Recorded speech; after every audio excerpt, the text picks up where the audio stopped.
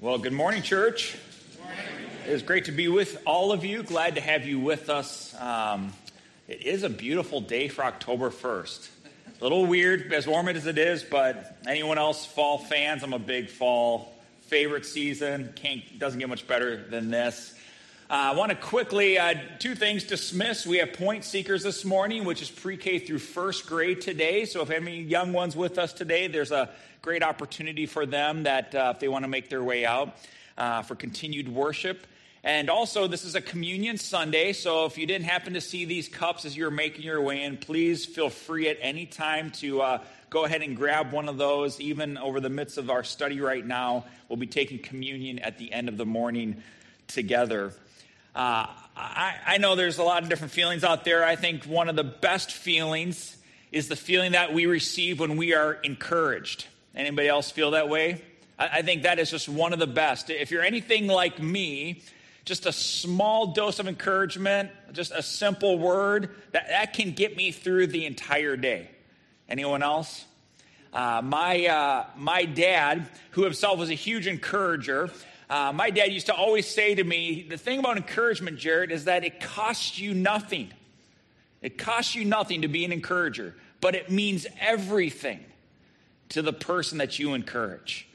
And those are just words that I've always tried to live by. And this idea of encouragement just seems to capture the spirit of our passage this morning. Let me invite you to grab your Bibles. If you don't have one, there are some in the racks below the chairs. If you're new, we also have slides that will help us along through our morning. But I'd like to invite you to turn with me to Romans chapter 1. We are going to be looking at verses 8 through 13 this morning for a sermon that I have titled, Encouraged by the Gospel. And in this text, the Apostle Paul is making every effort to encourage this church by sharing his heart with them and how the gospel has encouraged his life. And so we're going to look at that more closely this morning. I want to start by just reading this section for us, verses 8 through 13, just so we have a sense of what we're going to be studying and returning to these one verse at a time. So Paul writes here in verse 8, "First, I thank my God through Jesus Christ for you all, because your faith is being proclaimed throughout the whole world. For God, whom I serve in my spirit in the preaching of the gospel of his Son, is my witness as to how unceasingly I make mention of you, always in my prayers making request, if perhaps now at last by the will of God I may succeed in coming to you. For I long to see you so that I may impart some spiritual gift to you, that you may be established. That is, that I may be encouraged together with you while among you, each of us by the other's faith, both yours and mine. I do not want you to be unaware, brethren, that I've often planned to come to you, and I've been prevented so far, so that I may obtain some fruit among you also, even as among the rest of the Gentiles." In many ways, this passage is helpful to us because this passage is really about perspective. Most specifically, Paul's perspective as it relates to the very thing he has been set apart for. If you remember this from verse 1, this really seems to kind of anchor us throughout this letter. Paul's been set apart at the end of verse 1 for, you see what that is? For the gospel of God. And this gospel, verse 16 to Paul, is the very power of God. And so much of what God gives to us in the gospel is a matter of perspective, what we think, the worldview by which we see things. And I think this is what Paul is calling our attention to, that this gospel of God is the proof of his love. It's fulfilled his promises, all of which we've seen in the life, death, and resurrection of God's Son. And the outcome of this love fulfilled in Jesus is an invitation for us to live an entirely new life according to his grace. This is something that we thought about last week. Grace is where God gives you something that you do not deserve. And this is why the gospel of God in Christ changes our perspective. Because in the midst of a bleak and weary world, we find hope in a risen King who has conquered for us our most urgent and serious dilemma, which is death itself. And there can be no greater encouragement than this, that in Jesus, death can no longer boast. This is why Paul himself writes, like in 1 Corinthians 1, verse 30 and 31, that by his doing, this is God, it's always about God, it always has been, always will be, that by his doing, you, this is his grace, giving to you what you don't deserve. God gave you something which was Christ. And we saw this from Paul again, even last week in verses 1 through 7, that we have received, Paul says in verse 5, grace. Well, what is it that we've received? He tells us in verses 3 and 4, matters concerning his Son. You have received Jesus. And it's Jesus who became for us wisdom and righteousness and sanctification and redemption. To what end? So that, Paul says in verse 31, just as it is written, let him who boasts.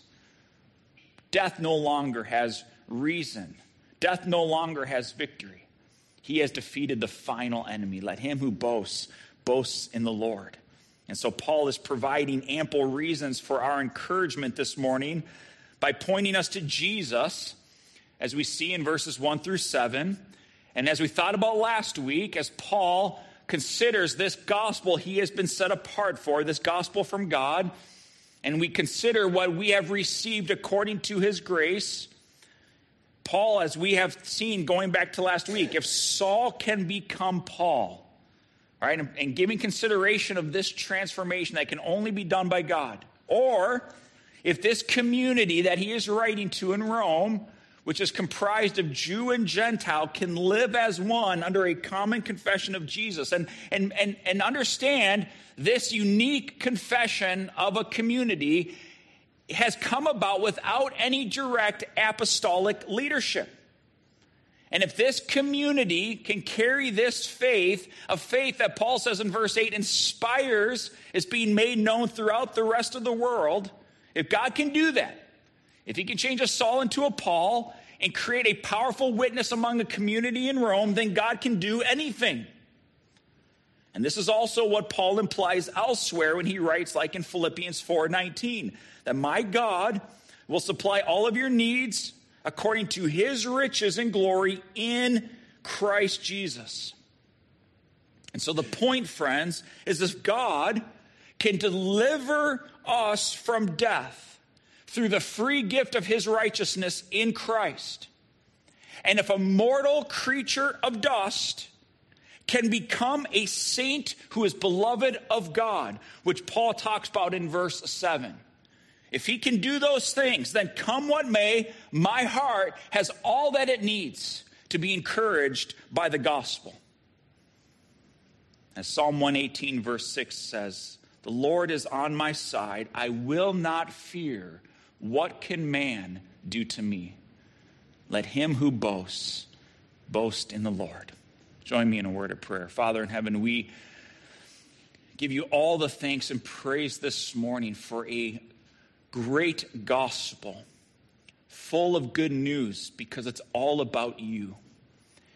And because it's all about you, it possesses profound power, a power that transforms and changes a Saul into a Paul, a profound power that moves a community in the midst of a difficult environment like Rome, to give influence and life and encouragement throughout much of the Roman Empire.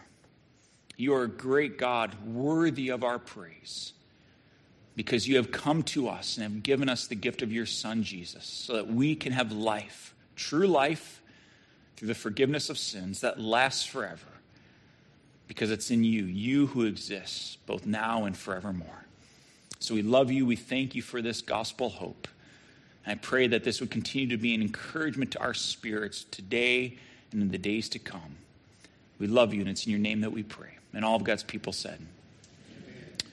Well, I have 5 points for us this morning. That doesn't necessarily mean the sermon's going to be longer. It just means that we're going to go through our points quicker, okay? So 5 points, but really what I want us to think about are what they are. They really are 5 different ways that the gospel encourages us. 5 different ways that the gospel encourages us. So number 1, the gospel encourages us to be thankful. It encourages us to be thankful. Let's take a look at verse 8. Paul writes, "First, I thank my God through Jesus Christ for you all, because your faith is being proclaimed throughout the whole world." Now, I know this may sound like a rather simple or innocent question, but it's an important question to ask. What is the source of Paul's thankfulness? Why is the very first thing that he is doing? He says it himself, verse 8, first. And if you continue to read on, there really is no second, right? So it's just like he just moves on. But the first thing he is doing, the posture of his heart, if you will, is to give thanks. What is the source of his thankfulness? And again, it sounds like an innocent and easy question, but is Paul thankful because of the spreading of this influence that is going throughout the Roman Empire?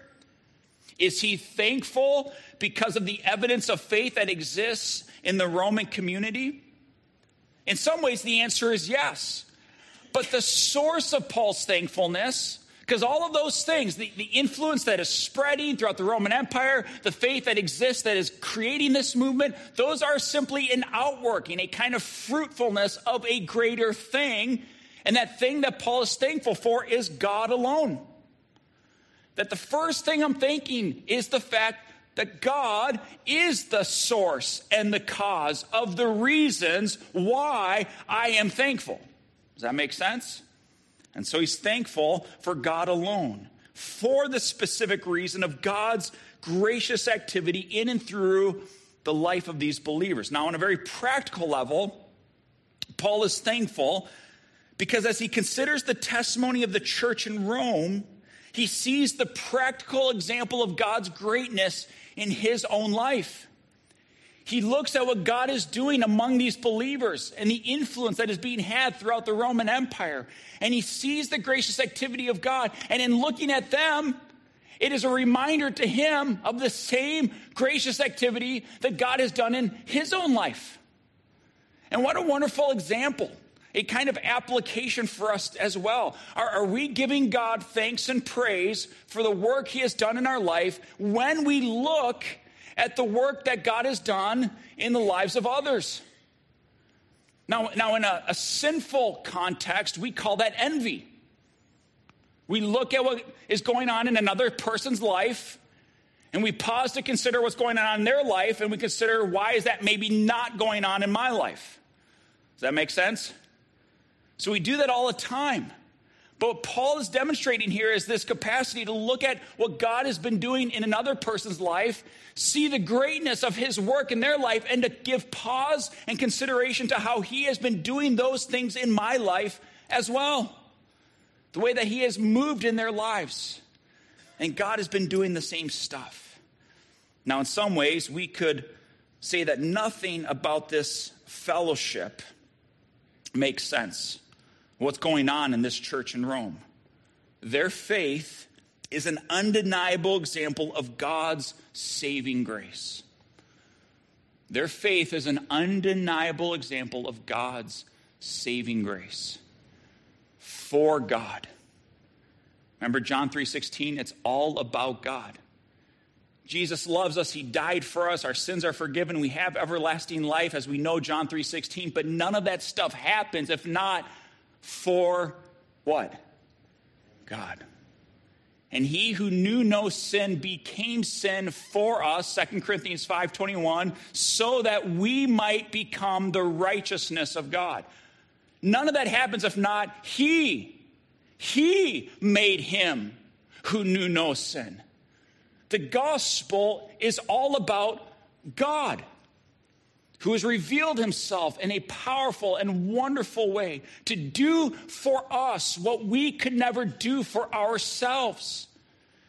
And so Paul's looking at this Roman church, and he is giving thanks to God as he observes their life. He is reminded of what he has done in his life, what God's done for him, and he realizes that this faith of mine, the very capacity that I have to believe, the passion to live, the joy to serve, all of it is an undeniable example of God's saving grace. Because when I look at this church in Rome, it doesn't make sense.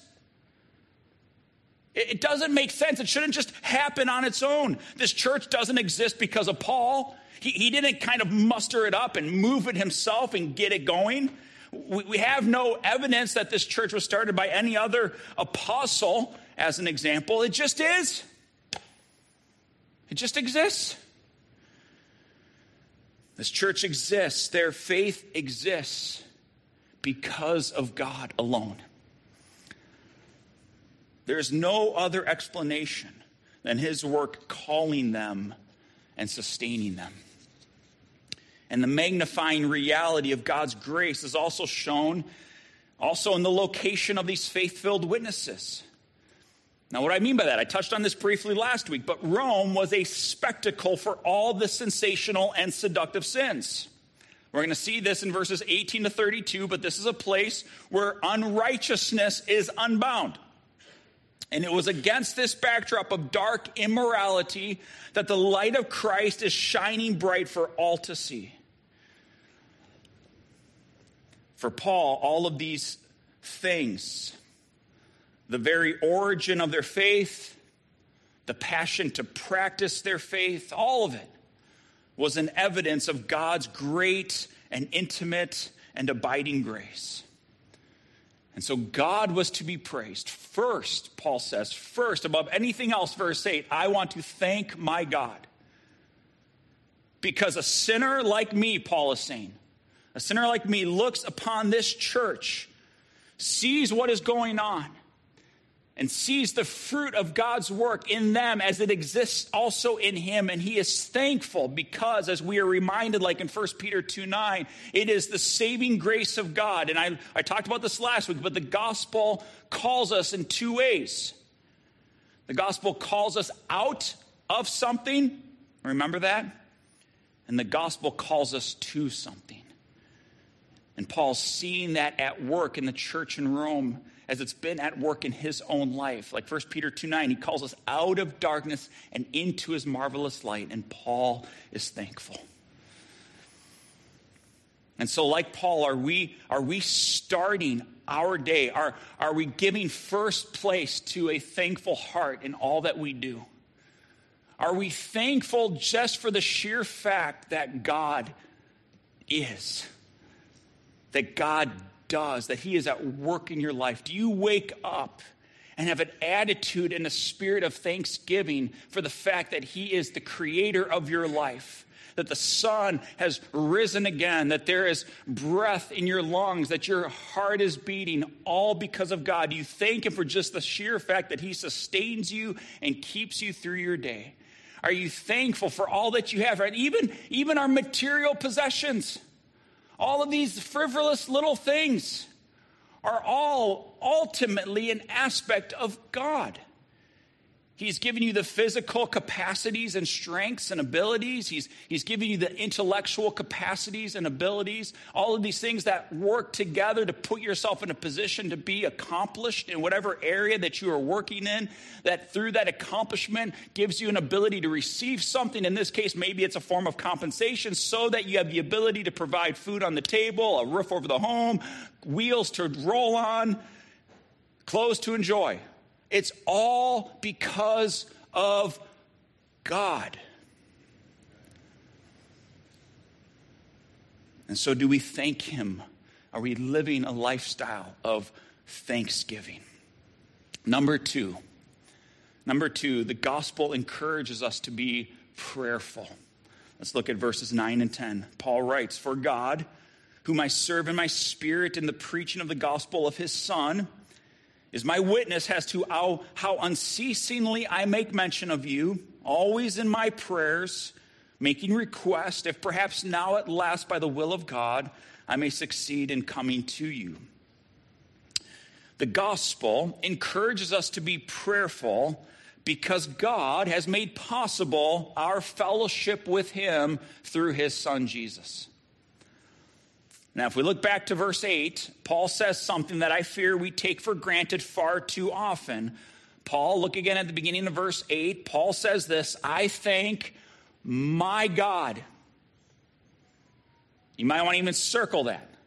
I thank my God through Jesus Christ. We must always remember and never take for granted that we, friends, have a personal relationship with our Creator, that God is not some distant, transcendent, impersonal force that leaves us wanting and confused and removed. Christianity ultimately is about a relationship, not a religion. And our fellowship with God is made possible because of Jesus Christ alone. He is the source. Paul says it here in verse 9. He is the source of Paul's ministry. Paul says, I serve in my spirit, the essence of who I am. I am a slave to this very thing. And all that I do is about the preaching of the gospel of his Son. So he is the source of Paul's ministry. He is the substance of Paul's ministry. And the good news of God is the fullness of his revelation in the person of Jesus, whom we know to be Savior, the Christ, and who we surrender to be Lord, who is the sovereign King of heaven and earth. So let me go back to this point on prayer. The gospel encourages us to be prayerful because Jesus makes prayer possible. Jesus takes us to the throne of grace, and he gives us access forever to God. Listen to Hebrews 7, verse 25. It'll be on the screen as well. Therefore, he, being Jesus, is able also to save forever those who draw near to God through him, since he always lives to make intercession for them. This is why Paul prays unceasingly, because he understands that the source and substance of life belongs to Jesus alone. It's like our last point on thankfulness. Paul is thankful to God because the church in Rome, along with their faith, is a powerful reminder of God's gracious activity in their life. And if it doesn't take a genius to realize that if God is the source and substance of true and lasting life, then drawing near to him in confidence through Jesus is a special blessing we should not pass over in our life. If this is what God does, if this is who he is, if this is what he's provided for you, why would we be so dismissive of that? The gospel makes prayer possible, but Paul also understands that prayer makes the gospel possible. In other words, God has the power to save, and God has a heart of grace, like we learned last week. So it would be wise for us to bow our hearts in prayer before we ever attempt to do anything on our own. E.M. Bounds, early 20th century, late 19th century guy, wrote 9 books on prayer. I love this quote: prayer should not be regarded as a duty which must be performed, but rather as a privilege to be enjoyed. Again, is that how we see prayer? Just like starting our day and having an attitude and posture of thanksgiving simply because of God, do we understand the grace that has been given to us, which is full access to the throne of God in Jesus, who has the power to change a Saul to Paul, the power to make a compelling witness in Rome through a church like the Gentile and the Jew? Do we realize the access that we have when in Christ we can enjoy intimate, abiding fellowship with the Creator of heaven and earth, who calls you his very own, who knows every hair on your head, and who loves you before time as you know it ever began? This isn't a duty, this is a privilege. Number 3, the gospel encourages us to be gathered. It encourages us to be gathered. Let's look now at verse 11. For I long to see you, Paul writes, so that I may impart some spiritual gift to you, that you may be established. It's clear, we've already covered this. Paul, he desires to be in Rome. He has long desired to be that. Paul, a Roman citizen from Tarsus, has actually never been to Rome. And now he wants to go. It is clear.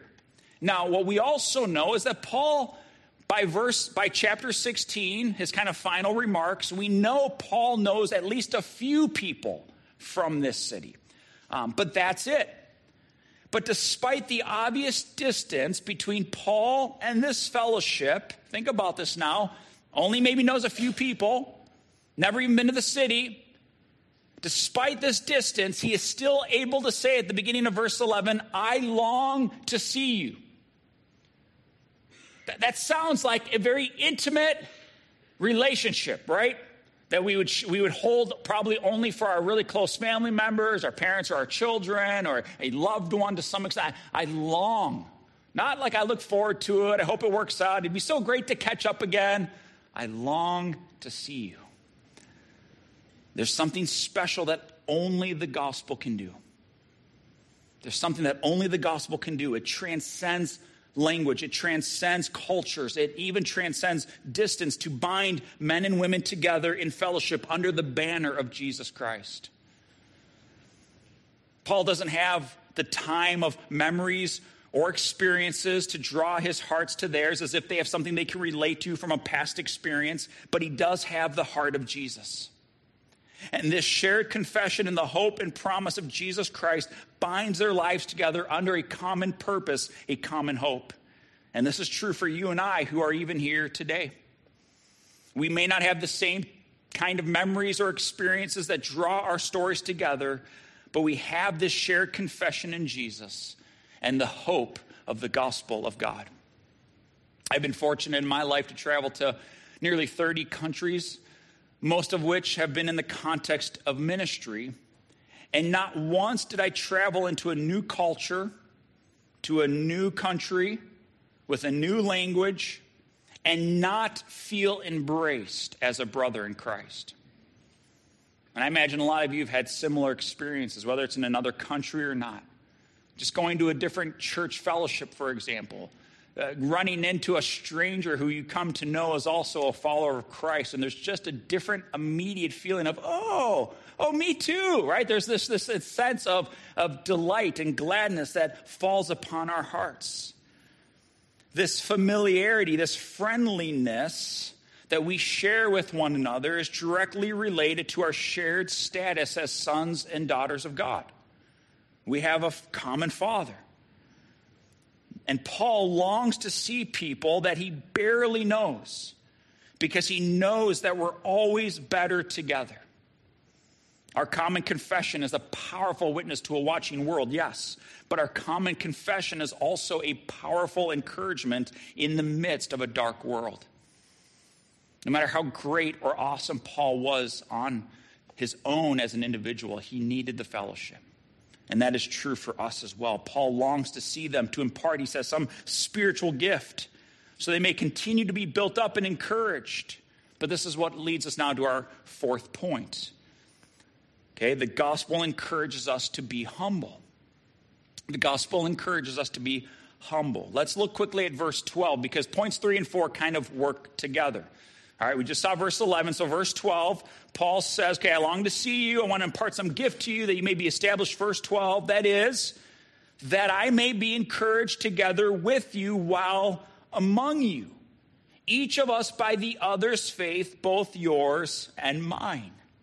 So if we join verses 12 and 11 together as we should, then a portion of the spiritual gift Paul wants to give them, he says himself, is no different than what he wants or expects to receive, which is the encouragement of their fellowship. In other words, Paul expects to receive from them as much as he hopes to give to them. And a significant portion of what is to be given and received is the edification, the building up of one another based on each other's faith. What this looks like practically is the depositing of gospel truth into each other's lives. It's the continual reminder of these verses 3 and 4, this great faith we have concerning his son. This son who was born of a descendant of David according to the flesh, that comes out of the promises seen in the scriptures, verse 2. We are depositing gospel truth into each other's lives so that we can always keep our eyes fixed on Jesus. And this is what I mean when I say the gospel encourages us to be humble. That the very basis of our saving faith is humility. Jesus himself said on the Sermon on the Mount, Matthew 5:3, "Blessed are the poor in spirit. Happy are those who understand their spiritual poverty." That they have nothing. That there's nothing that you can give. There's nothing in your possession that you can present to God, and for him to be able to say, "I didn't realize you were the lone exception." That we have nothing. And in understanding that from a place of humility, yours is the kingdom of heaven. Happy are those who realize they can't save themselves. Humility is the basis, the foundation of saving faith. Now, Paul could have every reason to hold a spirit of pride. He was an apostle, built churches.